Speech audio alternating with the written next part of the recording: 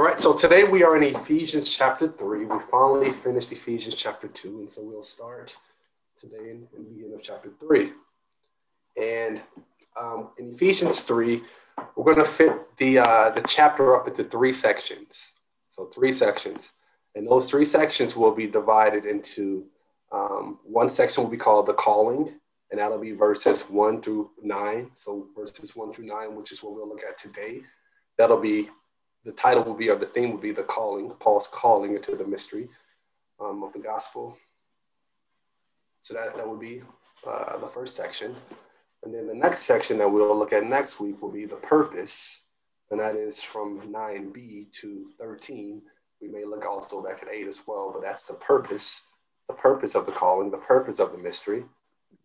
And then finally, we'll look at the prayer, which is verse 14 to 21. So you have the calling into the mystery, the purpose of the mystery, which leads Paul to go into prayer. So the calling, the purpose, and the prayer. And so that's how we'll split up Ephesians chapter 3. So we start today with the calling. Paul's calling into the mystery of Christ, his calling to the Gentiles, where he details some of that. So that's what we'll look at today, Ephesians chapter 3. Verses 1 through 9. So let me read that and we'll go forward. So the word of God reads Ephesians chapter 3, verse 1. For this reason, I, Paul, the prisoner of Christ Jesus, for the sake of you Gentiles, if indeed you have heard of the stewardship of God's grace, which was given to me for you, that by revelation there was made known to me the mystery as I wrote before in brief. By referring to this, when you read, you can understand my insight into the mystery of Christ, which in other generations was not made known to the sons of man, as it has now been revealed to his holy apostles and prophets in the Spirit. To be specific, italicized, added, that the Gentiles are fellow heirs and fellow members of the body, fellow partakers of the promise in Christ Jesus through the gospel. I'm just going to keep reading.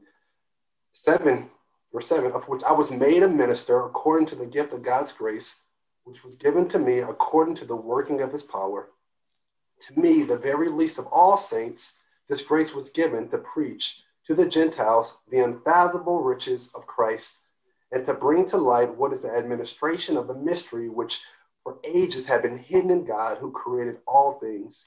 Keep going. So that the manifold wisdom of God might now be made known through the church to the rulers and the authorities in the heavenly places.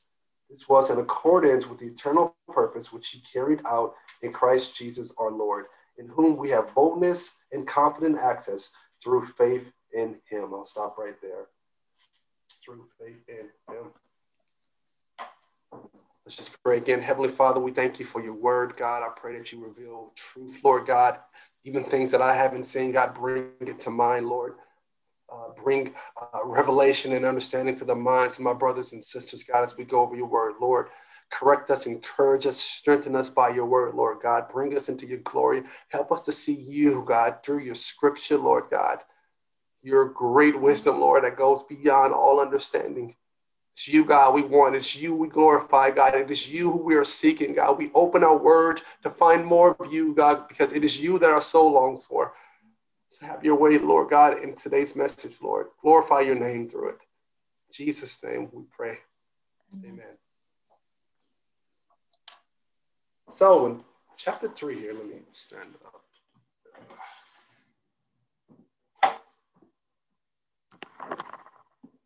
So at the beginning of chapter 3 here, Paul starts off by saying, for this reason, I, Paul, this is the calling, right? This is our section about the calling, Paul's calling. But he starts off chapter 3 here by saying, for this reason, I, Paul, the prisoner of Christ Jesus, for the sake of you Gentiles. Now, our Bible study students, you know, when a scripture starts off with, for this reason or therefore, it's referring back to something that Paul had previously mentioned. That's explaining what he's about to say. So Paul says, for this reason. So for this reason is everything Paul just explained to us in chapter 2. He's now saying, what I just explained to you in chapter 2 is giving you the motive for what I'm about to say to you here in chapter 3. And so what did Paul just explain to us in chapter 2? Well, in chapter 2, he explained to us, he showed the Ephesians that they were dead in sins, right? Enslaved to their lust, that they were controlled by the prince of the power of the air, but by God's grace coming to them through Jesus Christ, they were made alive with Christ. They were made brand new creatures, and God gave them these good works to accomplish. Not only that, he told these Gentile Ephesians in Ephesians chapter 2 that they were once separated from God, that they were strangers to the covenants and promises, and they had no hope. But now they have been reconciled to God through Jesus Christ. Not only have they been reconciled to God through Jesus Christ, he explained, but he explains also in chapter 2 that they have been reconciled to each other, Jew and Gentile, so that there would be no hostility among them. He tells these Ephesians that through the gospel, they are citizens of the saints, that they are now of God's household, having been built on the foundation of the apostles and the prophets, Christ being the chief cornerstone. And so what Paul is saying, therefore, because of the glory of this news, because of the glory of the gospel and God's calling on my life to share with you and other Gentiles, he starts verse 3 by saying, I am a prisoner of the Lord Christ Jesus. See, the reason he says I am a prisoner is it's more of a play on words here, because see, the book of Ephesians is considered to be a prison epistle. It's considered to be a prison epistle, meaning that Paul wrote the letter as a prisoner of Rome. See, as Paul would go throughout the Roman world, sharing the gospel with the Gentiles, telling them to repent and that there's only one true God and that there's one true judge that they will stand before, he would often cause a storm as he would. He would often ruffle up feathers as he would go from city to city. So, for example, in Ephesus, Acts 19, Paul's ministry, him sharing the gospel, basically triggers a riot in the city, for example, just by him sharing the gospel. And we also find it in other places, for example, like in Acts 14, he is stoned by the residents there. He's stoned and he's left for dead, all behind the teaching of the gospel. And now here in this letter to the Ephesians, he finds himself in prison or in jail for trying to bring the gospel to the Gentiles. See, wherever Paul seems to go, danger seems to follow him. And one thing, you can kind of look at Paul, you can look at the situation, and you can say, man, I kind of feel bad for the Apostle Paul, because everywhere he goes sharing the gospel, all of these bad or unfortunate things is happening to him, even though he's doing the work of the Lord. And you can look at Paul's situation, and you can get discouraged or even lose heart as you begin to see Paul and you feel bad for him. And matter of fact, this is actually what Paul anticipates in this letter. He anticipates that the Ephesians will actually begin to feel some sympathy for him behind all of the trials and tribulations that he's facing on their behalf. The reason that he's even in jail now, because he's going to the Gentiles and he's causing a storm, and that is therefore has landed him in prison. So Paul, even in writing this letter, he's anticipating the Ephesians feeling some type of sympathy for him as being this prisoner of Christ, as writing this letter to them while he is bound in chains. And we know that he was anticipating this sympathy, that the Ephesians will feel bad for him, by what he says in verse 13 of this same letter. Look at verse 13, what he says in the same letter, in this anticipation of this sympathy that these Ephesians would feel, knowing that he is a prisoner of the state on their behalf for sharing the gospel. He says this in verse 13, in the same chapter. He says, therefore, I ask you not to lose heart at my tribulations on your behalf, for they are for your glory. So that's what the beginning of chapter 3, verse 1 is ending there in 13 by him saying, do not lose heart at my tribulations that I'm going through for you, but I'm doing this on behalf of you for your glory. So in other words, what Paul is saying in that text is, church, don't cry for me. Ephesians, don't be discouraged that I'm suffering for you to get this gospel to you, to tell you of the glorious riches of Christ so that you can know the glory and the good news. I'm doing this so that you can know that you are now citizens of the saints through Jesus Christ, that you have become part of the household of God. So don't lose heart at my tribulations on your behalf and what I'm suffering for you. Again, he's telling these Ephesians to not lose heart at his tribulations on their behalf, because he's doing it for their glory, When I read that, what he says there in 13, I just say, man, I wish that we could look at our tribulations like the Spirit allowed Paul to. See, Paul was more concerned about the glory of God and the glory that would come to these Gentiles more than his concern for jail time or the tribulation that would follow. And by the grace of God, Paul, matter of fact, even learned how to turn something that the world would view as negative, like his imprisonment and being an inmate, into something that is God glorifying and positive. Why do I say that? Look at 3:1 in Ephesians. He says, for this reason, I, Paul, the prisoner of Christ Jesus, for the sake of you Gentiles. He says it again, matter of fact, in Ephesians 4:1, he says, therefore I, the prisoner of the Lord, implore you. See, while Paul was a prisoner of the state, at the time when he's writing this letter, he's truly a prisoner of the state. He's a prisoner of Rome, technically. But guess what? Paul did not see himself that way. So even though technically he was a prisoner of the state, a prisoner of Rome, Paul did not see himself that way. He seen himself as a prisoner for Christ, meaning that he was there in prison out of obedience to Christ. See, Paul right there is even managing to make being a prisoner cool. He's taking what the enemy is throwing at him for going and sharing the gospel and flipping it on his head and saying, yes, I am a prisoner of the state, but guess what? I'm truly a prisoner of Christ. So he's acknowledging that the reason that he's there is out of obedience to Christ. I am Christ's prisoner. So even with this term, Paul is making this term that the world would see as such a bad thing, being a prisoner. He's flipping it on his head and saying, no, I'm a prisoner, but I'm a prisoner of Christ. So he's turned it into a good thing, just like he does in his other letters. For example, in Philippians 1 and in Romans, he calls himself a bondservant of the Lord, a bondservant of Christ. See, that is a term of endurement that, guess what? Nobody in the first century world would go around bragging that they are someone's bondservant. See, nobody would go around in the first century world bragging that they are a prisoner of somebody. But Paul does. He flips the things that the world sees as negative, and he flips it around and points to God's glory in it. And so that's what he's doing here. He says, I am a prisoner of Christ. Even though he is a prisoner of the state, he does not acknowledge that. And he says, my imprisonment here is for the sake of the gospel. I am a prisoner of Christ. I'm giving up all of my freedom for the sake of Jesus. And that's the beauty of what he's doing here. In verse 1, he's flipping the things on his head. We see him even do this again in Ephesians chapter 6, for example, where he calls himself, Ephesians chapter 6, verse 20, he calls himself an ambassador in chains. He says, yes, I am in chains. Yes, I am in prison. But guess what? I'm an ambassador for Christ in chains. See, I'm not just in chains by the state, but I'm an ambassador for Christ in chains. Yes, I'm a prisoner, but guess what? I'm a prisoner for Christ. So all the things that the enemy is throwing at him for his ministry, he's flipping it on his head and he's learning to glorify God in it, in this call. And that's a beautiful thing, brothers and sisters. What if we can do that?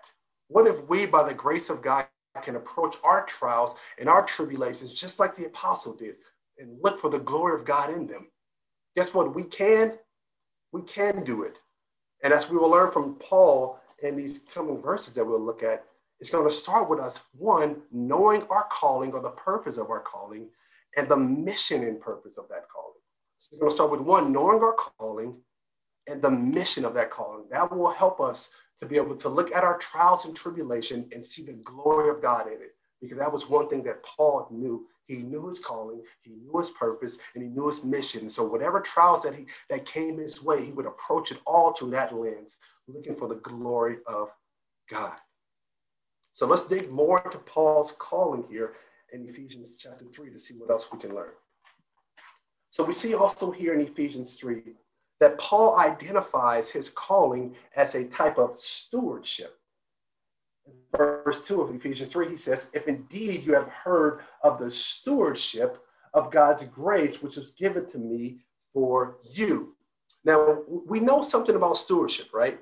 The stewardship means that you are managing something for the benefit of another. It's not yours. You're managing an action. You're managing some land. You're managing property for the sake of someone else. And you're called a steward when you do that thing. So that is what a steward is. You're managing something for the benefit or for the sake of someone else. And so Paul says here in chapter 2 or chapter 3, verse 2, that he is a steward of God's grace, which was given to him. We also are aware of stewardship, for example, or what a steward is, and looking at what Jesus talked about in Matthew 16. Luke 16. In Luke 16, Jesus talks about the unjust steward. You can go ahead and read that on your own time, but there you'll find Jesus talking about the unjust steward. Now, let's get back to Paul. What did Paul steward? What did he manage? What was he called to steward and manage? Well, verse 3 tells us that it was a revelation. It was a revelation into the mystery of Christ. And it was this mystery that Paul says that was hidden with God that no one else knew. And now at the right time, God has made it known by his Spirit to the New Testament apostles and prophets. And what is that mystery that was hidden with God from the foundation of the world? What is that mystery that nobody else knew? That mystery is, look at verse 6. To be specific, he says that the Gentiles are fellow heirs and fellow members of the body and fellow partakers of the promises in Christ Jesus through the gospel. That's the mystery Paul is saying that has been hidden with God from the foundation of the world that no one else knew, but it's only right now at this time where God has made this revealed. He has made this known by his Holy Spirit through to his New Testament apostles and prophets. He said, this is the grand mystery that no one else knew. Now think about the weight of this revelation. I really want you to think about what Paul is saying here. Just really think about the weight of this revelation. In verse 5, he says this. He said, talking about the mystery, he says, which is a mystery that in other generations was not made known to the sons of men, as it has now been revealed to his Holy Spirit, to his holy apostles and prophets in the Spirit. Think about the weight of this revelation. Think about who all came before Paul.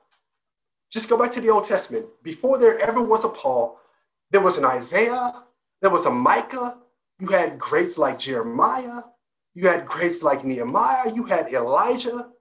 And from the Old Testament prophets, you can move to many of the great Jewish rabbis like Gamaliel. You had all of these great men and even women of God. But guess what? God did not reveal it to them. He kept it hidden with himself. And now he's revealing it to his New Testament apostles and prophets through the Spirit. Do you see the weight of that Paul has to carry? Do you see the weight of this revelation? I mean, think about it. All of these people God could have revealed this truth to. All of these great Old Testament prophets, all of these great Old Testament speakers, he could have revealed that truth to, but God kept that truth of the mystery of the Gentiles being fellow heirs with all of the Jews and becoming of the same body and partakers of the promise of Christ. He kept that with himself hidden from the foundation of the world, which one tells you that the fall of Adam and the sinning of Jesus, this was not just a surprise or the spur of the moment that God had to figure out what to do, but this was something that was hidden with God from the foundation of the world. Before there was ever a universe, there was already a plan of Christ coming through, saving and redeeming and making humanity one in him. But think about that. God skipped over all of those great people and has now revealed it to Paul and all of the other New Testament prophets. See, right there, that is a heavy weight of revelation. I mean, can you feel the weight of this calling? If you can, guess what Paul does? Paul feels the weight of this calling. And we know he does by looking at verse 8. In verse 8, look what he says about himself. He says, to me, the very least of all the saints, this grace was given to preach to the Gentiles the unfathomable riches of Christ. See, Paul feels the weight of his unworthiness of this calling, this unworthiness that God has given him to go forward and preach this mystery which nobody knew. He feels the weight. He understands that he is so unworthy. That's why we have verses like 1 Timothy 1:15 where he calls himself the chief of sinners. Paul understands the weight. He sees his unworthiness. He knows that he's not worthy to receive this revelation and this calling. So brothers and sisters, we're reading our Bibles and we're seeing Paul battle these Pharisees and getting stoned and beaten. You must understand that Paul understands that he is not able to do this, but this is only by the grace of God that he has been given this revelation. It is only by the grace of God that he's doing anything for the sake of Jesus' name. See, Paul understands that weight. He feels the unworthiness.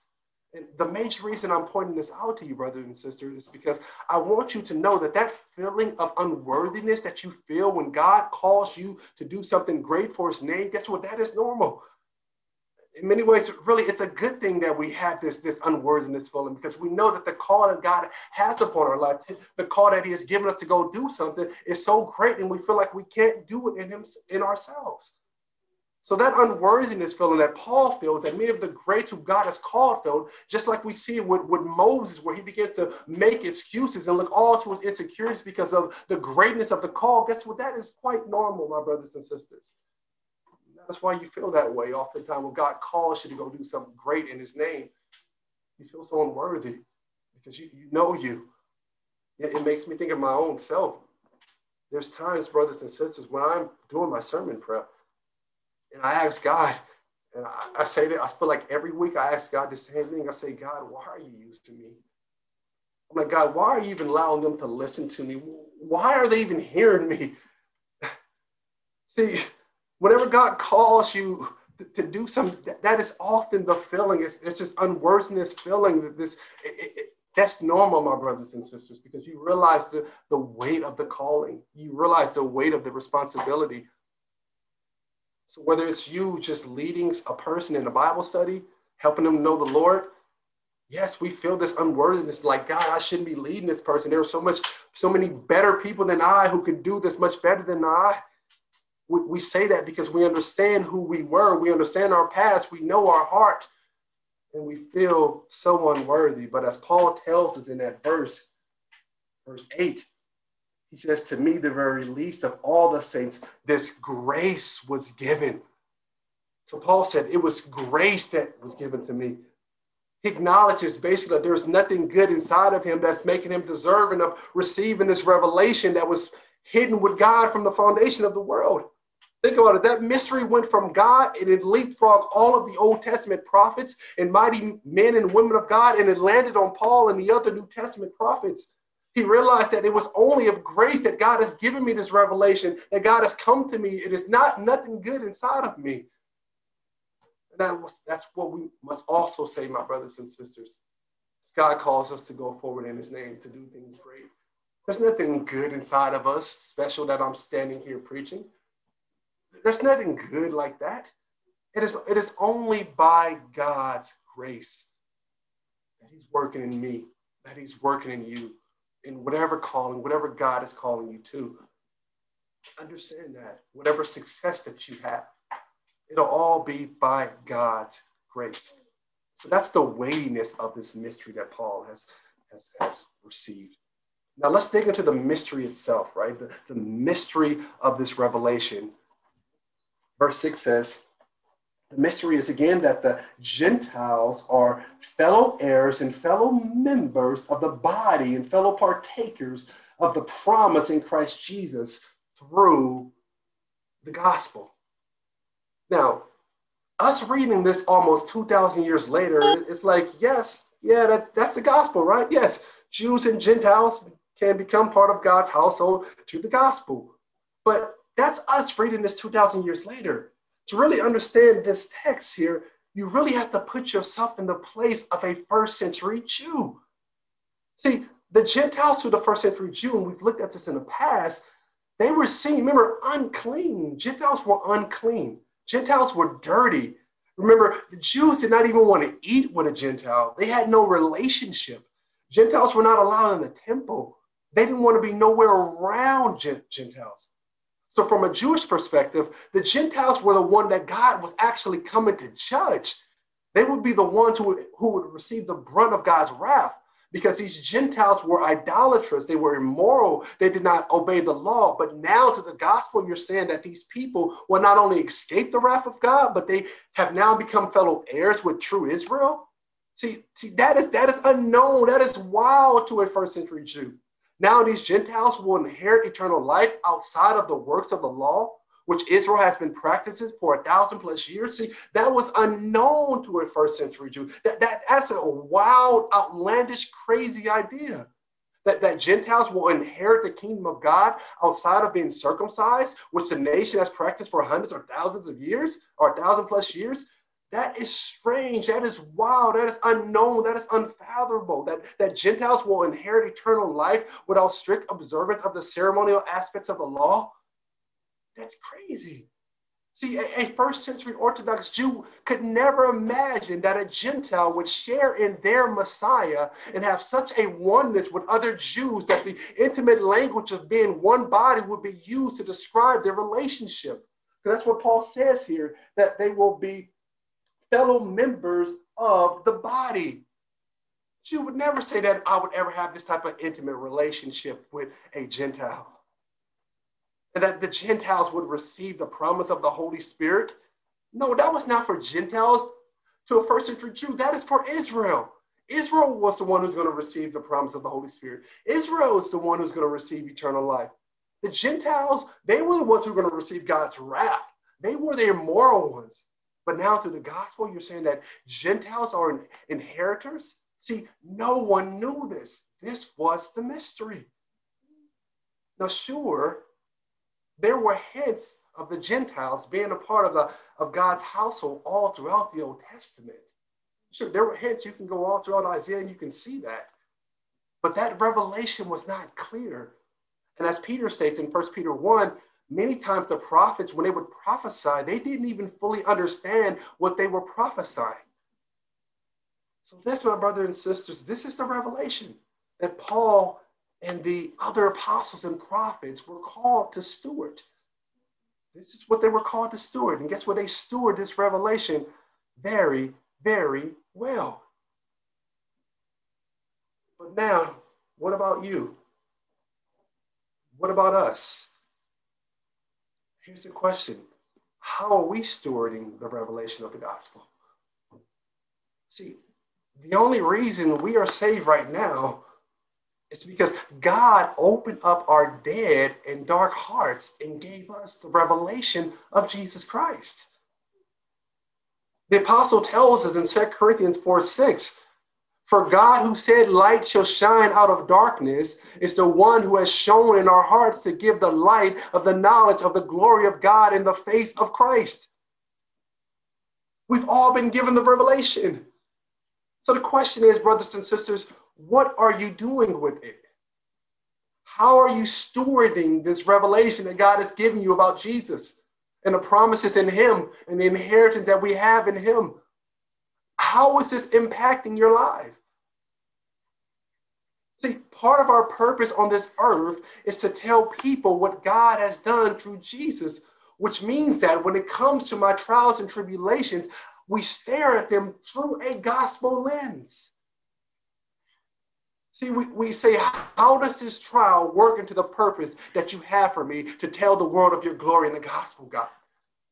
See, because we have this call. See, remember that I said in the beginning how Paul's understanding of his call affected how he viewed his tribulation? Paul, being a prisoner, was able to turn his tribulation into the saying that I'm not just a prisoner of the state, but I am a prisoner of Christ. It's the same thing with us. Knowing that we are called to share the mystery of Christ, we should be able to look at our trials and say, how am I called to be an ambassador of Christ here in the midst of this trial and tribulation? Not only in word, but also in deed. How am I called to be this ambassador here? That's part of our call as well, to be ambassadors for Christ. See, we all have this general calling to share the mystery of Christ to the world, the mystery of the gospel, how God has died for our sins, how we were separated sinners from God, dead, not alive, having no life within us, that there was no relationship with God at all. But now, through Jesus Christ, we have been reconciled to God. Now we have become children of God. Now we have become heirs of the kingdom of God. Now we have the Holy Spirit living inside of us. See, these are things we want to let people know that this is available to them. You don't have to remain an enemy of the cross. You don't have to remain an enemy of God. You can be reconciled and be a friend of God. That's all part of the mystery of the gospel. Called to share with the world.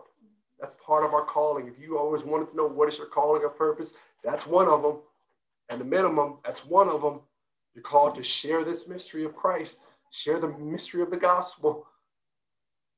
We're not only called to use our callings for the world to tell them of the gospel, church, but we also have a calling to the church itself.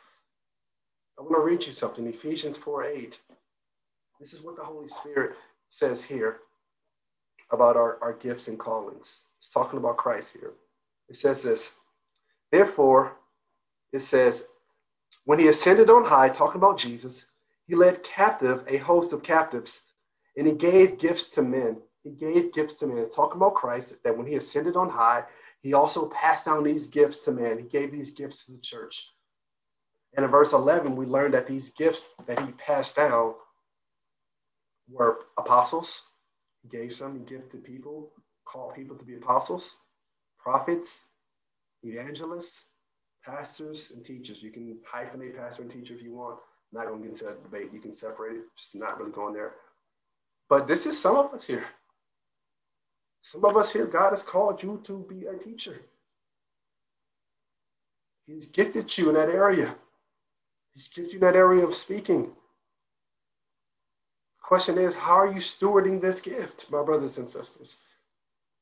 And it's not just a traditional way of teaching. I know we think when we think of, has God gifted me in teaching, it's just, do I stand in front of a pulpit and preach? But no, there's different forms of teaching. In the Greek, there's different words for preaching. There's different levels of preaching. There's the formal preaching in the sermon, but you have other types of preaching like that would be the equivalent of a podcast. That's another form of teaching, or YouTube, or maybe writing a fictional book that speaks to the gospel, or writing or starting a blog. Those are all teaching gifts that God has given his church. The question is, how are you stewarding these gifts? Are you stewarding them well? Are you using them to the glory of God? How are you using these gifts? The other thing I want to make you aware of, if you're not, that God's gifts and his callings, the stewardships, I want to remind you that they often come with suffering and trials and tribulation. Paul is a perfect example of that. Remember, Paul's writing this letter as an inmate, as a prison. History says that he was on house arrest, writing this letter to the Ephesians. Paul being called to go share the gospel. Guess what? Paul didn't have a family. He didn't have a wife. His whole life was dedicated to this calling that God had upon his life. The stewardship of God's calling, guess what? They can come at a cost sometimes, brothers and sisters. And you have to know this going into that. I'll give you a perfect example of me. There are times, brothers and sisters, when I've worked all week, really haven't seen my family. And then Saturday comes and I'm spending all day working on a sermon. And while I'm working on the sermon, I can hear next door to me, my family laughing, right? And having a good time. And I haven't really seen them most of the week. And I'm like, oh, I want to be in there with them. I want to be in there enjoying that time with them. But then I have to step back and realize, what is the calling upon my life? What gift God has given me to steward? He's given me this gift to speak his word. And I must steward it well. And it will come at a cost. It will come at an inconvenience. But what is most important is that I do what God has called me to do. Steward his gift. Tell his truth. Speak his word and love his church. Love his sheep. So the gifts that God gives us, you must understand they do come at a cost. It will require sacrifice. But if we have the perspective as Paul did, a perspective of understanding our calling and knowing the purpose of this calling or the mission of this calling, which I'll get to next week, which is, I'll give you a hint, it's the glory of God. It helps us to go through it. It helps me to go through it. That, God has given me this calling for his glory. That takes precedent over everything else, even my family. So brothers and sisters, God has gave Paul a call.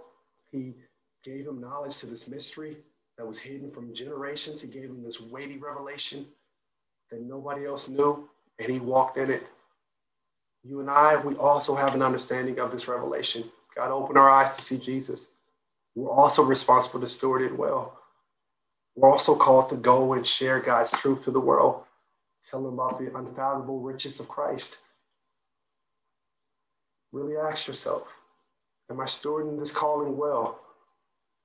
And not just the calling of evangelism, but am I stewarding the gifts and ability that God has given me for his namesake well? How am I doing that? Examine yourself, my brothers and sisters. Make this of the utmost important. Take time alone. Think about, am I staying faithful to the gifts and ability that God has given me? Am I truly walking in those? Because if you look at all of the parables of the stewards, guess what? The stewards ultimately have to give an account before God. Brothers and sisters, you are going to have to give an account before God of the gifts and the abilities that he has given you. What he's called you to steward, you will stand before God. How are you stewarding what he's giving you? How are you stewarding the calling upon your life? We will stand before God. We will stand before the judge. I want you to be able to say that I stewarded well, that I have truly run my race. The apostle says at the end of his life, he knows it's a crown laid up for him because he stayed faithful to the call upon God, the call of God upon his life. So examine yourself, brothers and sisters. This is the calling we see of Paul's life and the calling upon our life. Let us pray here. Heavenly Father, we thank you for your word, your truth, God. We thank you for your revelation in the light of the gospel. We thank you for revealing it and keeping it with yourself into the right time, Lord God. Thank you for opening our eyes to see it, Lord God. Thank you for giving us the call to go forward and share it, Lord God. Thank you for the other gifts and talents that you have given us for your church, for the edifying of the body, Lord. God, help us to walk in it for your name's sake, for your glory's sake, Lord God. That you may receive more glory, that you may be lifted up on high. We love you, Lord. This is our prayer. In Jesus' name, amen.